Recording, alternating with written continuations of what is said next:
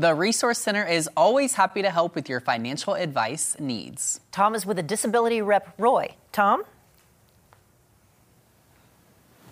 You know, that is absolutely true. They're here for you to help with all sorts of needs.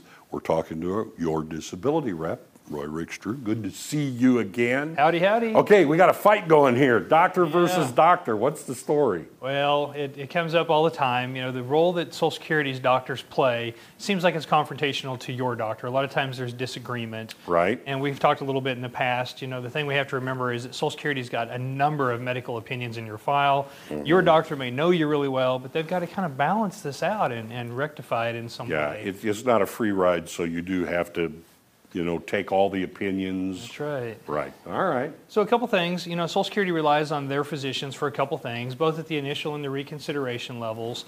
They have doctors to look at the file, kind of digest some of the medical information, give an idea of what limitations a person would reasonably have because of their conditions. Okay. And they help set what they call the residual functioning capacity. Okay, explain that. Yeah, so this is the most that you can do despite your condition. Okay. And disability really boils down to this. They look at what you can do at the most, despite your condition, and compare that to what employers require at the least. Oh, okay. And that in a nutshell is what disability translates to. Okay, but you know, all right, I know there's more than just this, of course. All right. Consultative exams. Yeah, so Social Security also utilizes medical experts on the outside, folks that they send you to. And we've talked about these examinations before. If there's any ambiguity in your medical file, if there are specific things that they need to get a gauge on, they'll send you out to a doctor who's an independent third party, works on contract with Social Security, but is not part of Social Security itself.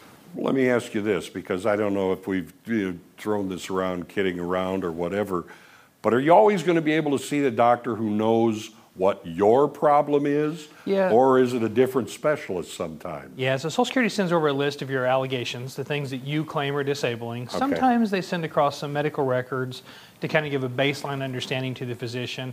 We've talked before about problems with these examinations. Yeah. I've seen folks sent to gynecology for orthopedic issues. That's what I mean. I've seen Okay. pathologists give an opinion. You know, folks that are doctors, yes, but they don't actually treat the conditions. There's problems with that consultative examination process. Do you have to accept that?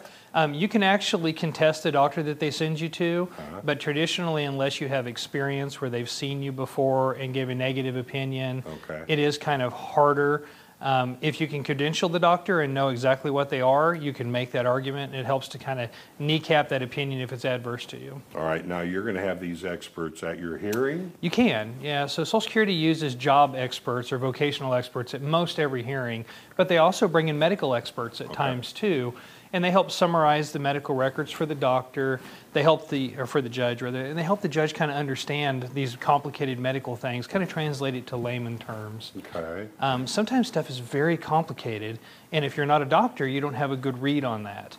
I had a client recently that had narcolepsy as a diagnosis.